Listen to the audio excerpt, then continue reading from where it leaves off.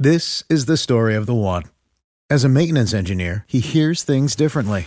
To the untrained ear, everything on his shop floor might sound fine, but he can hear gears grinding or a belt slipping. So he steps in to fix the problem at hand before it gets out of hand. And he knows Grainger's got the right product he needs to get the job done, which is music to his ears. Call, click Grainger.com, or just stop by. Grainger, for the ones who get it done. When you need mealtime inspiration, it's worth shopping Kroger, where you'll find over 30,000 mouth-watering choices that excite your inner foodie. And no matter what tasty choice you make, you'll enjoy our everyday low prices, plus extra ways to save, like digital coupons worth over $600 each week. You can also save up to $1 off per gallon at the pump with fuel points. More savings and more inspiring flavors make shopping Kroger worth it every time. Kroger, fresh for everyone. Fuel restrictions apply.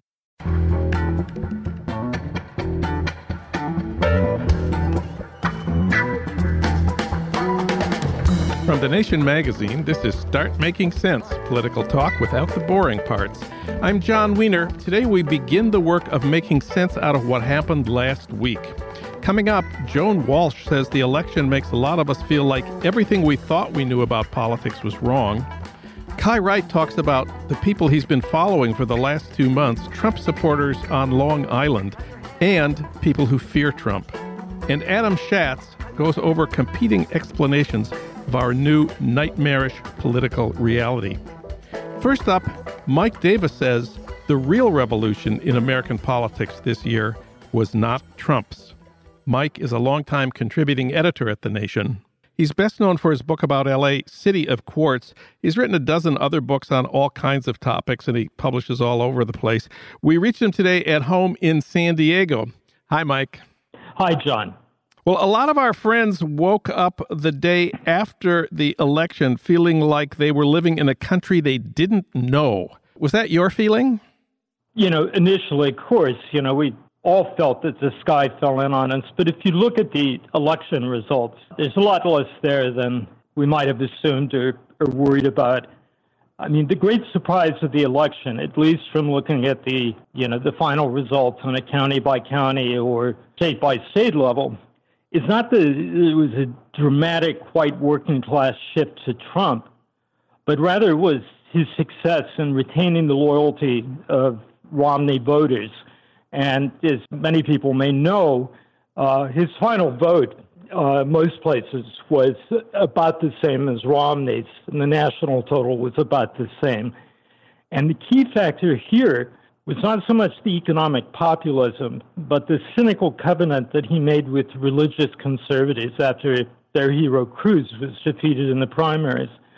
So the Christian right was given a free hand to draft the party program at the platform at the convention, something of a dream platform. And then he chose one of their great popular heroes, Pence of Indiana, as his running mate.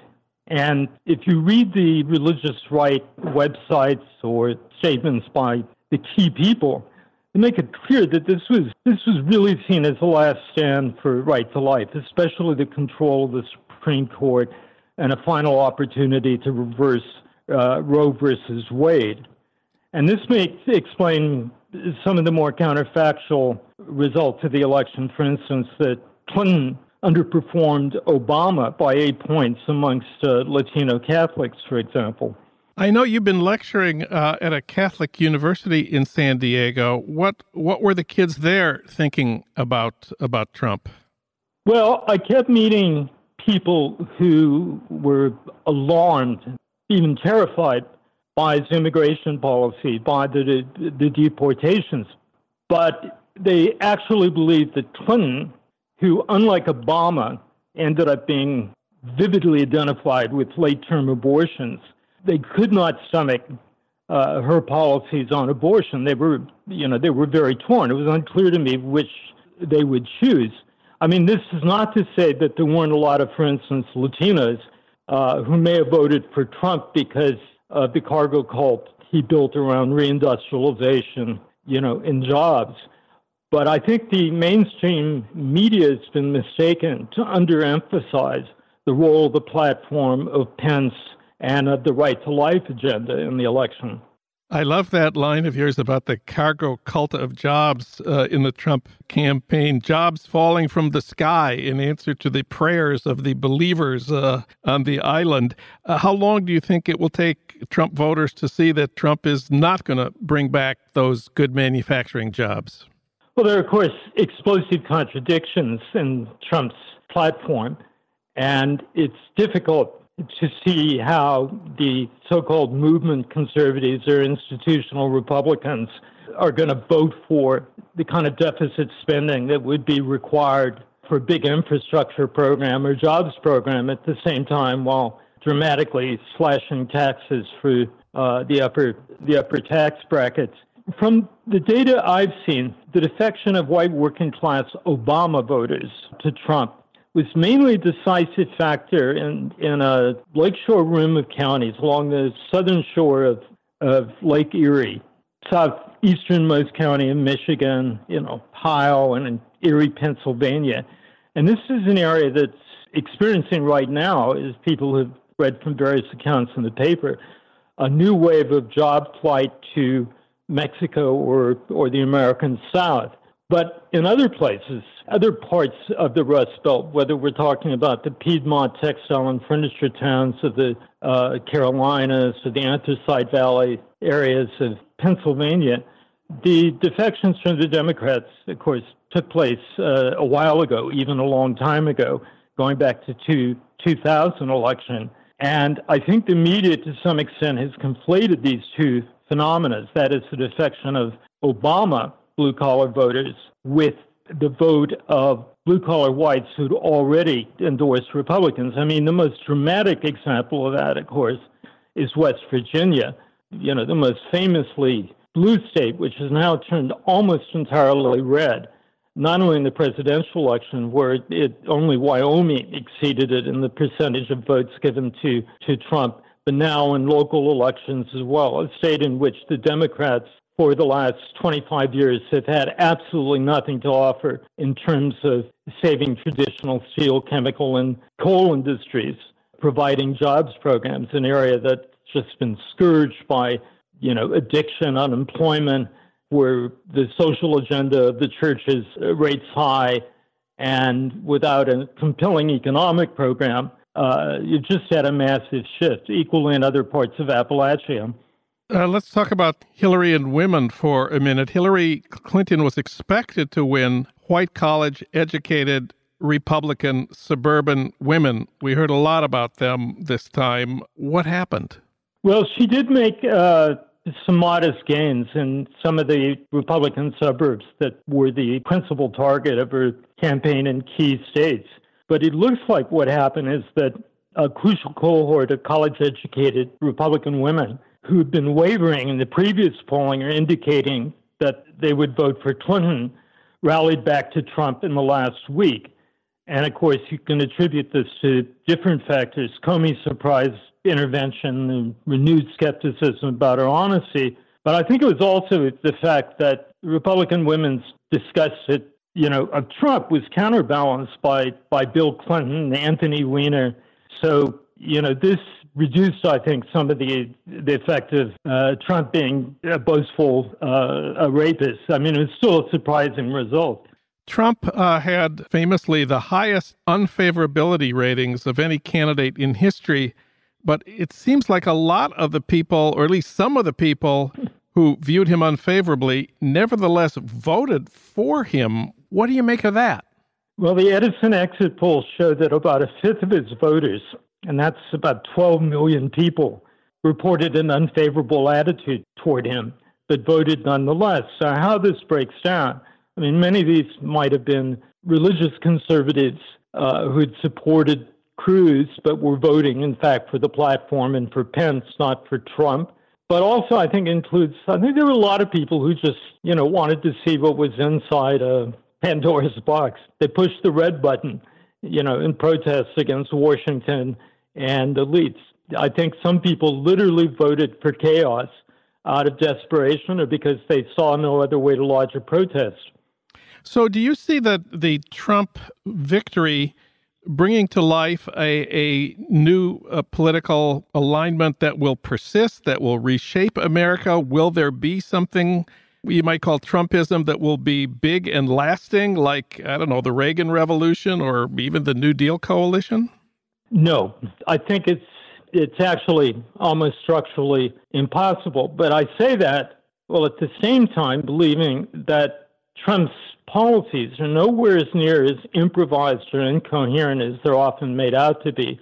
To an uncanny extent, he embraced the politics that Pat Buchanan has argued for almost 40 years, in which Breitbart has become the megaphone for. Policies as close to an American fascism as he'll ever get.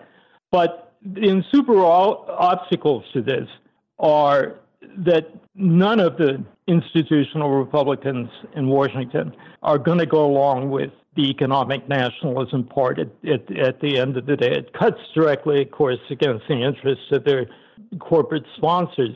His choices for the cabinet are so egregious, and some of his policies so egregious, that what you're going to see, I think, is, a rolling sequence of protests, and the movement that stands best positioned to harvest that. And I think in the long run, and maybe I'm being over-optimistic, has been the true winner of the election, is the progressive wing of the Democratic Party, the Warren-Sanders wing, which actually is one foot in the Democratic Party and one foot out. You think the real revolution in American politics this year was not Trump's? No, I don't think so at all. And I think the emergent phenomena that's most important has been the dramatic downward mobility of college graduates, including the children of new immigrants and working class families. That's the new economic distress that has found a political expression through the Sanders campaign. And there's simply no way that Trumpism is going to unite that kind of economic discontent with the concerns of older white working class voters. The Sanders campaign showed that it was able to, that it could reignite essentially New Deal hopes for an economic bill of rights. Although I do not agree with Robert Kuttner and with Axelrod and others who are claiming now that the Clinton Wall Street wing of the party is dead. It will be resuscitated, I think, and resuscitated especially by Silicon Valley. But for the moment, at least, the Sanders forces have an enormous opportunity and window for truly transformational political change, not Trump. Trump will soon be visited by the gods of chaos and their most virulent form. Mike Davis. Mike, it's always great to talk with you. Thank you, John.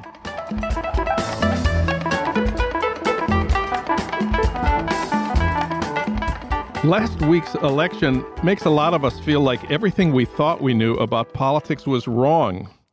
For example, Joan Walsh, she's national affairs correspondent for The Nation. She spent the last weeks covering the campaign in North Carolina.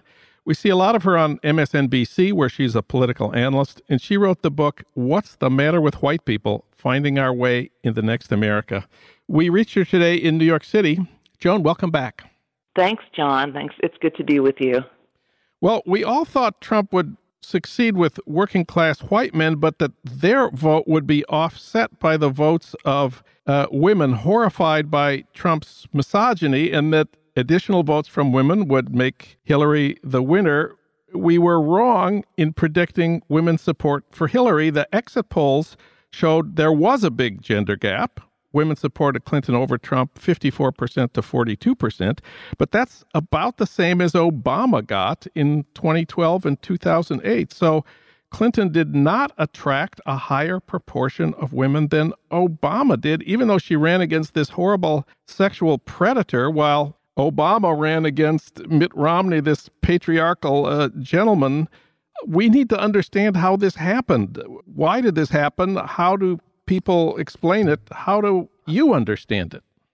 Well, I think that women were obviously not quite as charged up about the idea of electing the first female president as many of us thought, which it hurts me to say, but I think it is true from some of the polling data I've seen. I think that also 30 years of attacks by the right wing, and that last attack, I'm going to call it, by FBI Director James Comey, what we're seeing is that the people who decided in the last week broke overwhelmingly for Trump, and that included women as well. So, women who may have been repelled by the Access Hollywood video, et cetera, were propelled back to Trump by that reinforcement of the notion that you just can't trust her. That was a huge problem.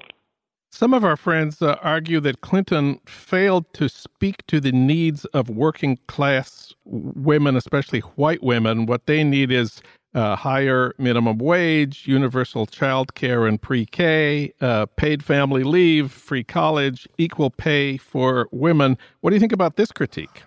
I kind of think it's specious because Hillary Clinton supported every one of those policies.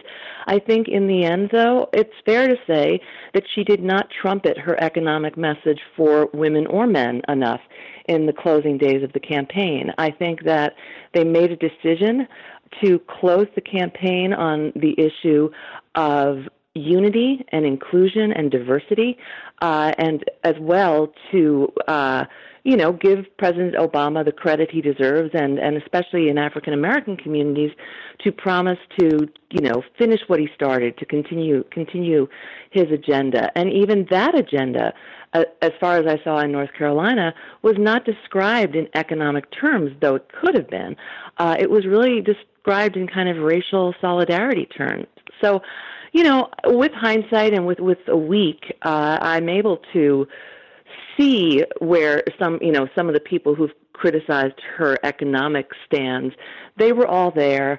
A really amazing economist, Heather Boushey, was her chief economist for the transition. Left-wing people who were paying very close attention to the campaign could tell you chapter or verse of what she was going to do, what she had promised, but there weren't enough of us, and her campaign, I think, has to be blamed some for not making that progressive economic platform, as well as all the things that some of our left-wing feminists say she didn't offer, but in fact she did.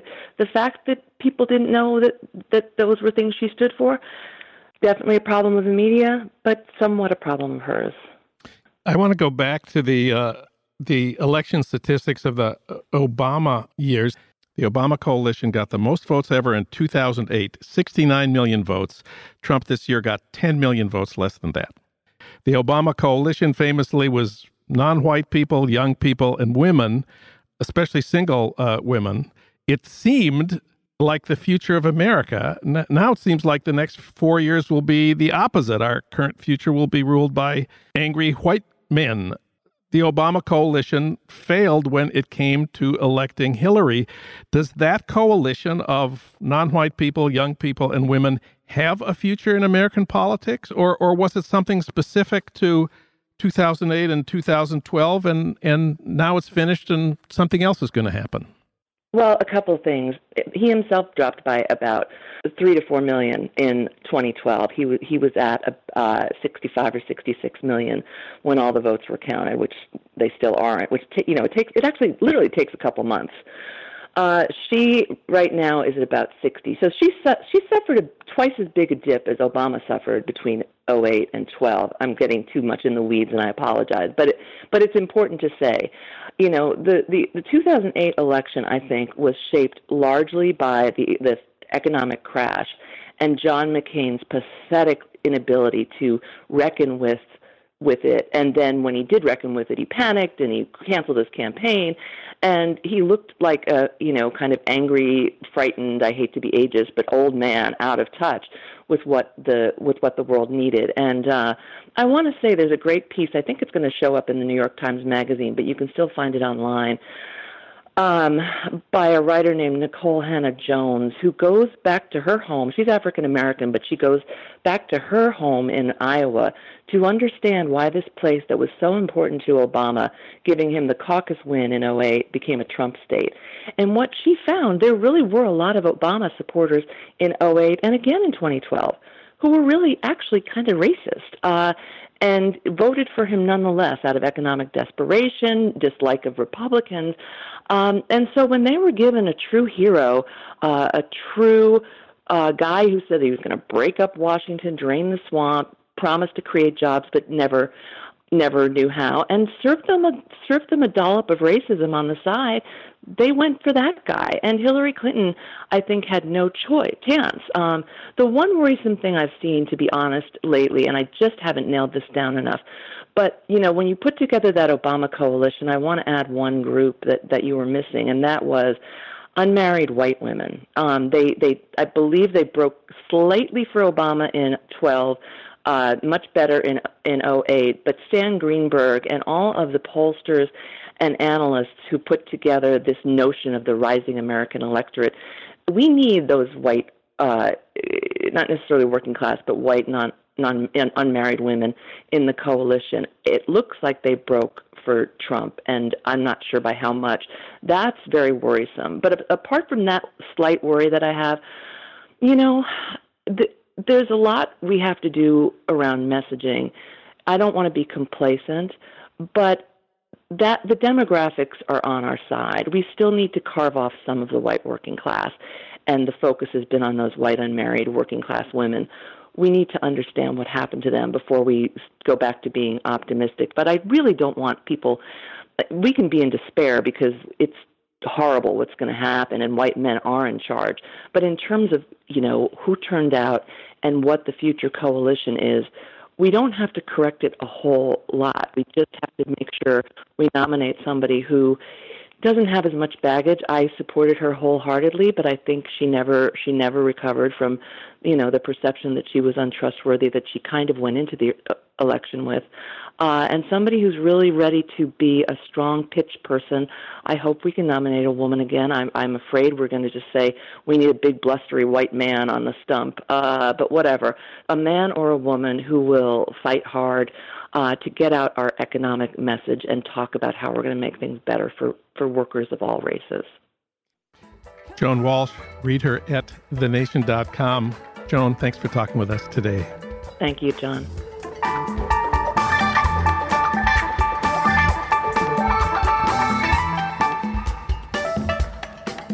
Now it's time to talk about political anxiety, the United States of Anxiety. That's the podcast produced and hosted by Kai Wright. He's the nation's features editor.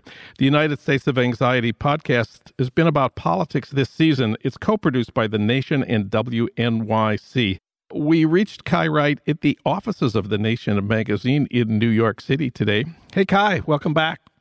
Thanks. Glad to be here, John. So every week for the last 2 months, you and your team have been going out, especially to Long Island, which is Trump country, talking to people there about how they saw the election and the world. And your prototypical Trump supporter has been a cheerful, talkative, white working woman named Patty Dwyer. What did you conclude were the emotional realities, the anxieties underneath Patty's support for Trump? I think it's probably what was most striking to me for her was something that one of the political scientists we had on towards the end of the series said is that, as pushing him to understand, what about these people? Okay, fine. We know there's economic anxieties. We know that there's this opiate epidemic raging. We know that there are problems in some of these white working class communities that are quite profound. But how do we explain the fact that there are so many of his supporters who are not facing those problems, that are doing well? And that's Patty. She's doing relatively well. She's had hard times like all of us. But she's doing relatively well. And he pointed out something that I think did stick with me is that, what we saw in the vote was communities voting, not individuals voting. Yeah. And that if you are much frankly, like I could relate to it as an African American, much like a black person. I'm middle class. I'm quite privileged. I have a lot of opportunity in life. But I know several family members who have spent good portions of their life in prison. Great many of my family members have died early of poverty diseases. I have family members who are struggling with working in jobs that where the minimum wage is not in fact a living wage. And so though those things don't impact my life, they're part of my community, and they form and shape my politics. And so similarly, I think we have to understand these communities as a whole, in places where Patty knows, she can spit and hit somebody, a family that has lost somebody to opiate addiction, and she can spit and hit a family where somebody was once working at Grumman in a nice manufacturing job and is now stocking shelves at Walmart and feeling humiliated. So I think for her, that's what stood out for me is that we have to think about communities as a whole, not just individuals. Well, we've listened to clips from some of your interviews with Patty over the last few weeks here, and I realized the day after the election, that miserable day, I realized you and your team would be going back to Long Island to talk to Patty because you guys are professionals. But I have to say that it was your colleague Arun Venugopal who talked to her. I didn't think he got a whole lot out of Patty after Trump's victory. She said she was happy. She said that people who feared that Trump was a racist were wrong, that they had been misinformed and misled by the mainstream media, and that everything would be pretty much okay for people of color under President Trump. Is that a fair summary of Patty's position today? Yeah, it is, and it's deeply unsatisfying. I will agree. We had hoped that she and others that we had spoken to would say something more reflective, would have a more self-awareness of the anxiety that others were feeling as a consequence, but that is just not the case. And I have to say, this is one of the problems with white supremacy, and one of the problems with people who live in a narrative that centers whiteness is that it's very difficult to see beyond the bounds of it. And one of our challenges, and I think that's exactly what you heard in Patty's remarks, and one of our political challenges moving forward, and this is why we played so much, when we played a lot of Barack Obama in that episode, and we can talk about that, but part of the reason why we did that is that I think one of the questions we face is, how to deal with the fact that a good hunk of the country is white supremacist. And when I say that, people hear brown shirts and KKK, and that's not what I'm talking about. I'm talking about a world in which you have centered whiteness as the norm, economically, socially, and culturally, and you're only comfortable when that is the case, and when it becomes decentered, as it has in the past decade, that it becomes alarming, and they have trouble with it, and we have to figure out how. One potential solution is that we have to figure out how to get more people like Patty to think beyond their white experience. Well, I want to listen to that Obama speech that you pulled out of the archives. It's from the 2008 campaign before Obama was elected. We'll set the stage here for what this speech was about and what the occasion was. Yeah, it's widely considered one of the most notable presidential speeches, speeches in American political history.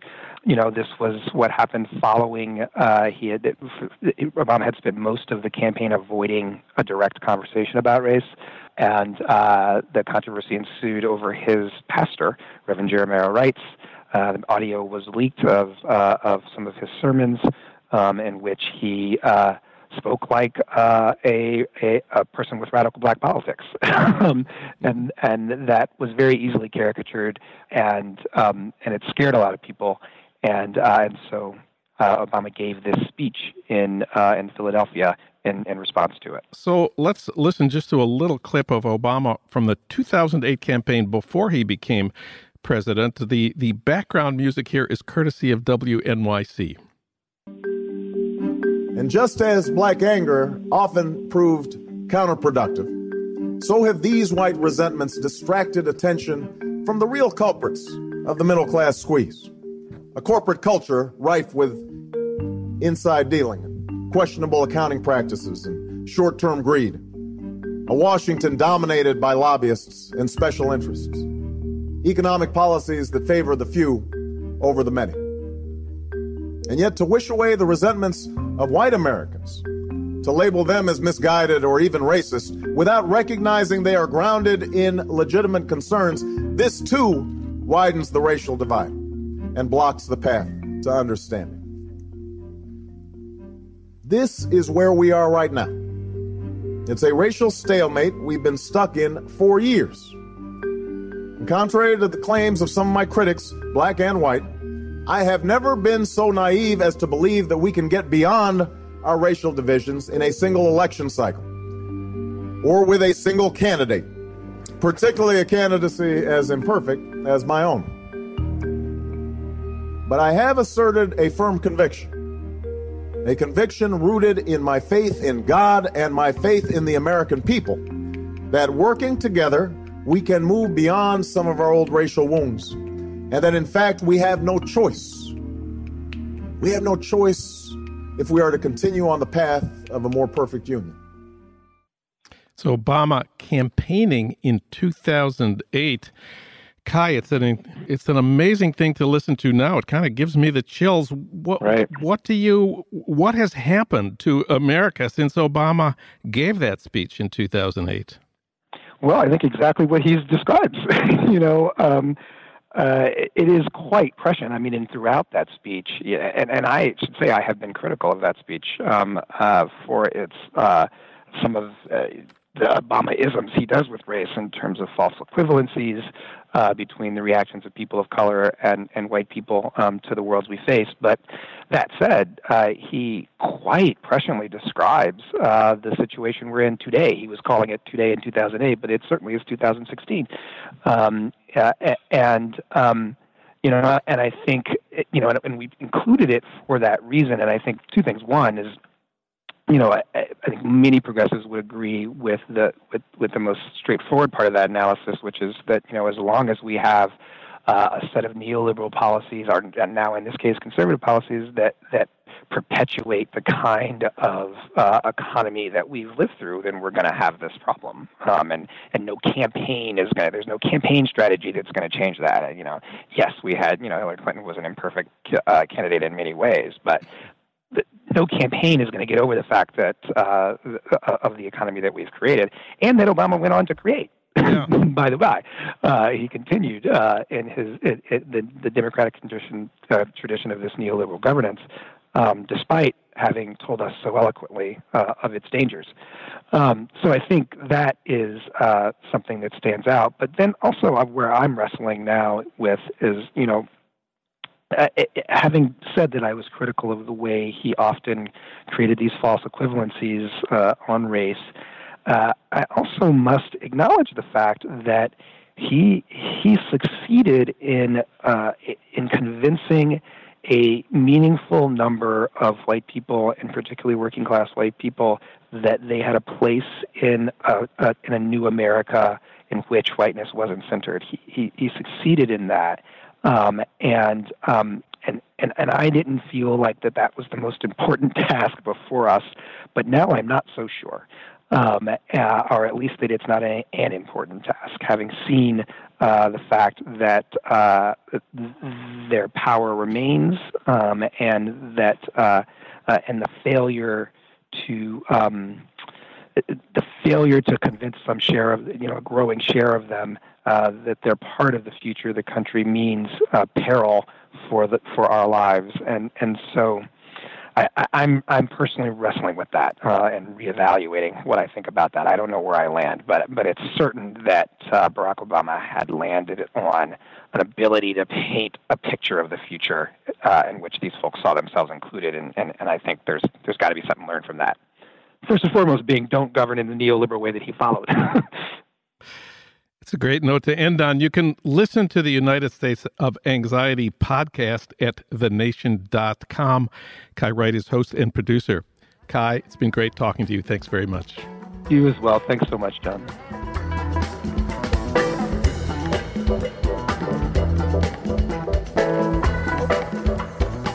For more, we turn now to Adam Schatz. He's the former literary editor of The Nation. Now he's a contributing editor at the London Review of Books. He writes for the New York Review and the New York Times Magazine. Adam Schatz, welcome back. Thank you very much, John. You talk about what you call the profoundly nostalgic dimensions of Trump's appeal. What exactly is the nostalgia about?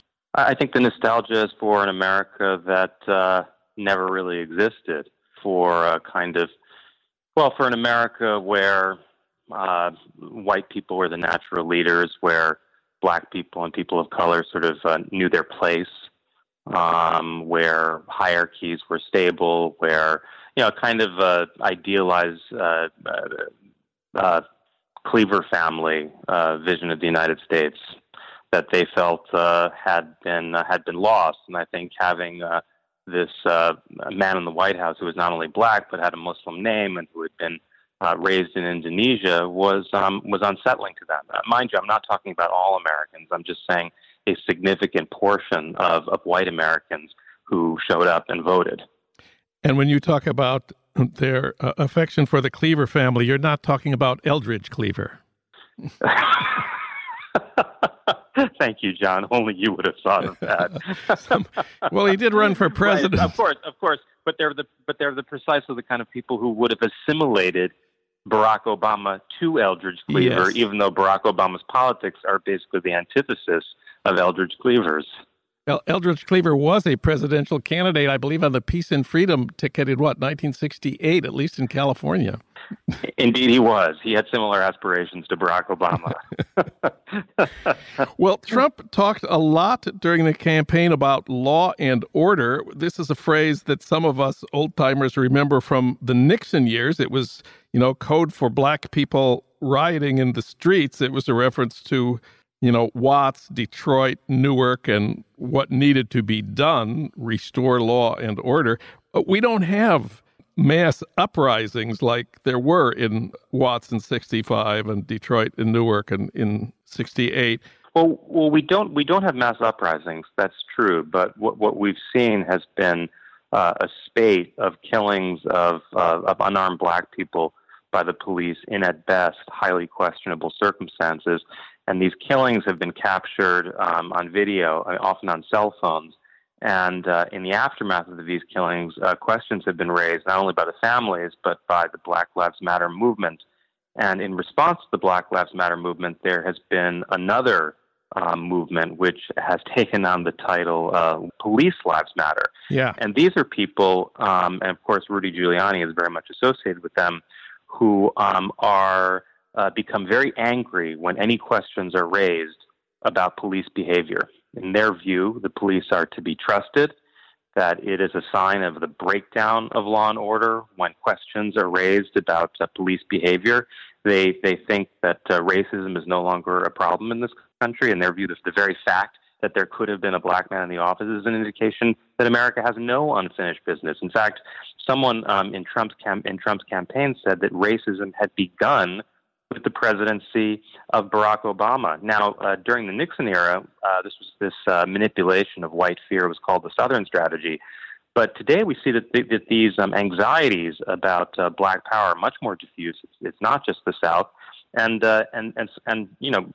Donald Trump is very much a New Yorker. So is Rudy Giuliani. And their ideas about law enforcement go back to a very dark era of New York City politics in the 1980s and 90s, the years of Ed Koch and Rudy Giuliani, when Donald Trump, as you'll remember, was one of the leading forces behind the attack in the Central Park jogger case. Of course, he turned out to be completely wrong. The people who were thrown into jail for raping the Central Park jogger were, in fact, innocent and were eventually cleared after suffering years in prison. And yet Donald Trump still claims these poor men were guilty. Even though they were exonerated on the basis of DNA evidence. Well, John, DNA evidence. Come on, we're talking about faith-based politics here. Reality does not count for Donald Trump. We're talking about a birthright. We're talking about someone who will make a statement, forget it promptly afterwards, say the opposite, and won't register the fact that he's contradicted himself. He does not live in a world where statements are checked. So in your piece, The Nightmare Begins, for the London Review of Books, you conclude from this analysis of the sort of economic and political landscape of America over the last couple of years that Hillary Clinton never should have been the Democratic candidate. What's your argument here? My argument is that Hillary Clinton had far too many liabilities, whether it came to her support for adventurous foreign policies that most Americans reject. She was also hated by many Americans, rightly or wrongly. In many cases, it was a matter of misogyny. She was associated with neoliberal policies of globalization and free trade, support for NAFTA and so on, which had caused or at least perceived to have caused suffering in the heartland. And even when she shifted gears, thanks to Bernie Sanders' challenge, it never felt very sincere. Similarly, when it came to Black Americans, it was Hillary Clinton who had spoken of super predators, who had been very supportive of the crime bill that had exacerbated the mass incarceration crisis. And during the campaign, of course, she tilted towards Black Lives Matter. But again, not many people were persuaded. So there was also a sense, I think, that Hillary Clinton felt entitled, that she felt that it was her turn, as it were. And I think that sense of entitlement that she exuded alienated a lot of Americans, and that she really could never be a very credible candidate. So are you suggesting that a 74-year-old Jewish socialist from Vermont could have defeated Trump?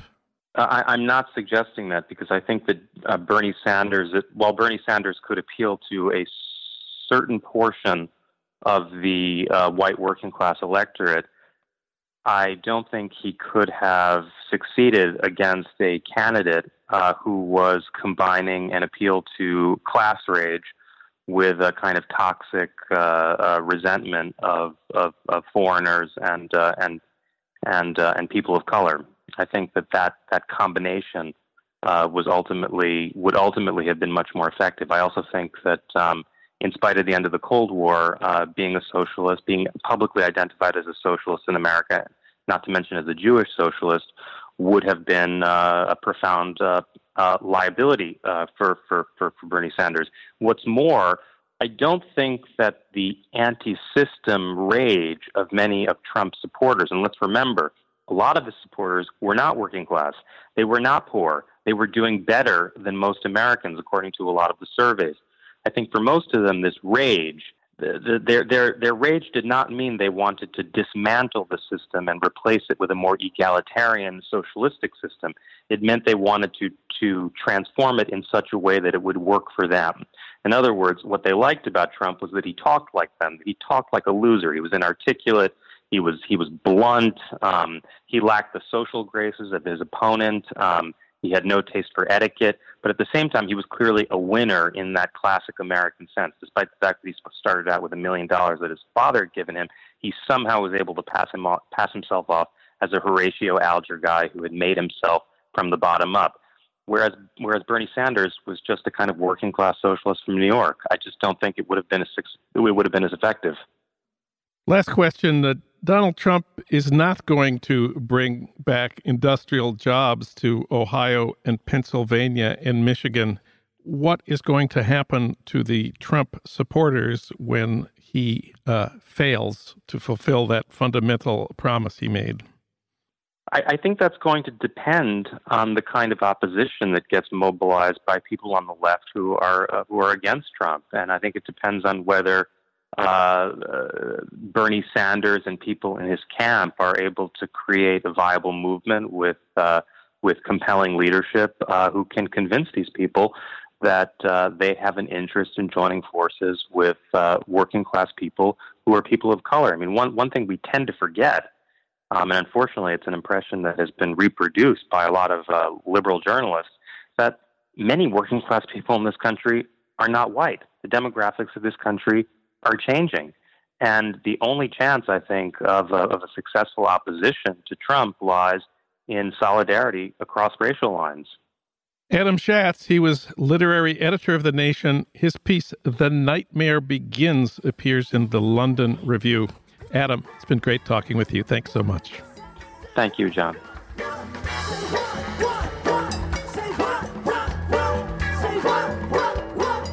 This is our first anniversary show. We've now done 52 weeks of this podcast.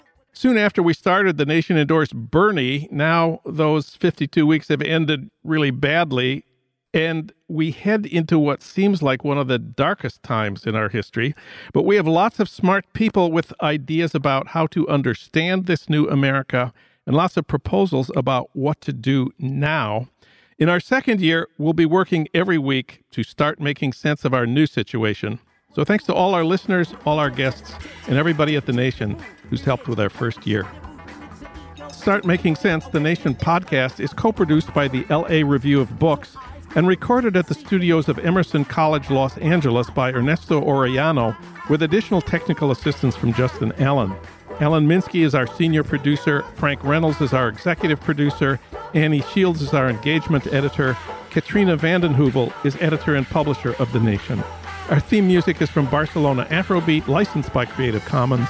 Find out more about Start Making Sense at thenation.com and subscribe to Start Making Sense wherever you get your podcasts, at SoundCloud, Stitcher, or iTunes.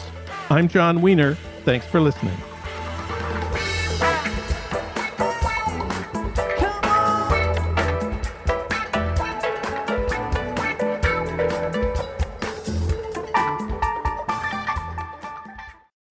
When you need mealtime inspiration, it's worth shopping Kroger, where you'll find over 30,000 mouth-watering choices that excite your inner foodie. And no matter what tasty choice you make, you'll enjoy our everyday low prices, plus extra ways to save, like digital coupons worth over $600 each week. You can also save up to $1 off per gallon at the pump with fuel points. More savings and more inspiring flavors make shopping Kroger worth it every time. Kroger, fresh for everyone. Fuel restrictions apply.